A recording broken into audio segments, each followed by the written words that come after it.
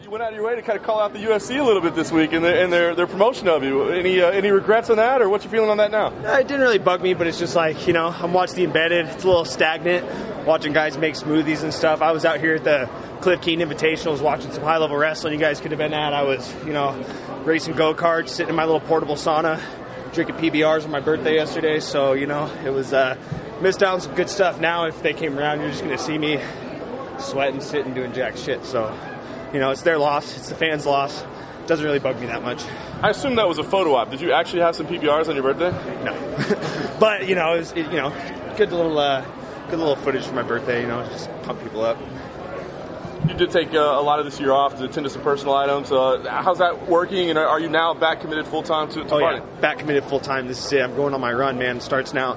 Gym's ranked 14th. I'm going everywhere from up. By the time I get done with 2016, I swear to God, I'm going to be in the top 5. I don't care what it takes, and it starts with gym. I got all the respect for all the guys in this division, but, you're not going to stop me, man. It's my time. I've only came up short by inches, you know what I mean? And I should be 5 for my last 5, fighting, in the top 5. Had that hiccup. I'm past it. Got a tough test. Got a great fight, and putting my best foot forward right now. Guys kind of have to get a signature win to take that next step up. Do you feel like this is kind of that signature win with Jim's name? I think it's not the name, it's the fight. Jim's a tough guy. We've seen time and time again that he performs. He's one of the best. He's one of the most winning lightweights in UFC history. So it's one of those things where I'm just looking to take advantage of the opportunity. I got all the respect for him in the world. I think Jim's a great guy, but I got to go out and beat him up. I got to go out and make my run. He had his time. I haven't had mine yet, so it starts on Thursday. You're the type of fighter who's going to engage Jim in his best area. You seem like that type of guy. Obviously, we know a lot of submissions, good grappler. Or are you the type of guy who play your own game? I don't game plan for guys. Jim's well-rounded anyways. What's his weakness? He doesn't have one. He's a Division I wrestler. He's a black belt.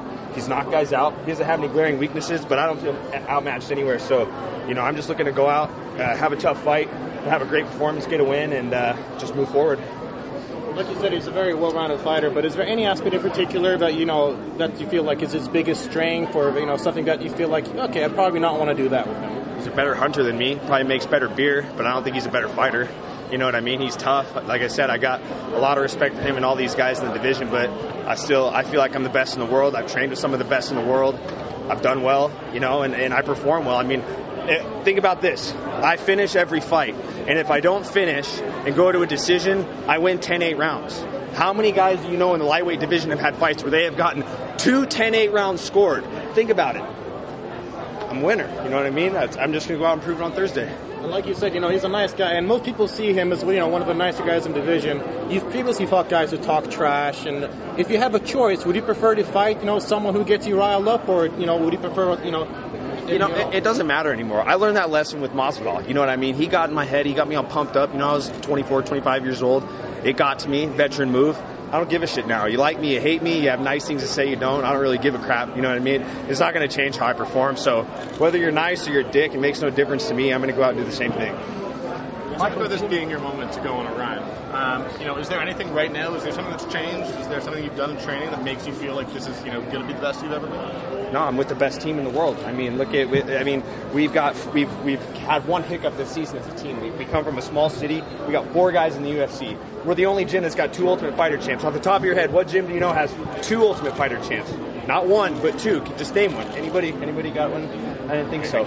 You know what I mean? And not only do I train with the best team, I also have great support from Syndicate out here in Las Vegas. I split my camp. I stayed with my team back home. When they left for Korea, I came down here for the last 3 weeks. I've had the best camp of my life. I'm healthy. My weight's good. There's no reason why I shouldn't win. You know what I mean? A lot of guys lose, and they're like, I came into this fight with a bum rib, or my camp sucked, this and that. Dude, the stars have aligned. It's my time to go on a run. I got to perform on Thursday. Michael, Jim's got a very slick submission game. Going back to before your time in the UFC, you got a lot of great submissions on your resume as well. How much of a factor do you think that aspect's going to be in the fight? It's a huge factor, but, I've fought great grapplers. Francisco Trinaldo, he's a black belt. He had a couple close submission attempts.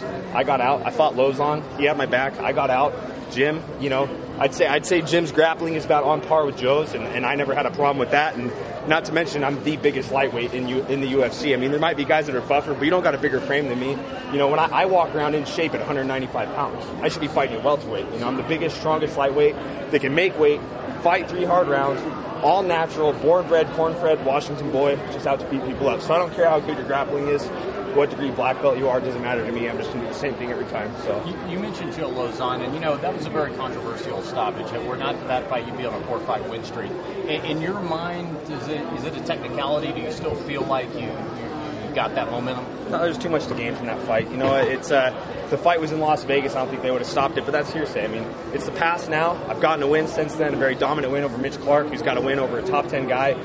Blew through him, and I'm on to the next test. The Lozon thing could be laid to rest. He had his chance for a rematch. He didn't take it.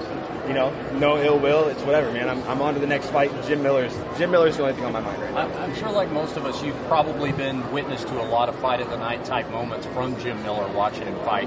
When he was presented to you as an opponent, did the thought cross your mind? This is a potential fight of the night sleeper candidate? No, I mean. In 7 fights in the UFC, I've had 3 bonuses, and not in any of those fights did I ever have that in my head, like, oh yeah, fight of the night.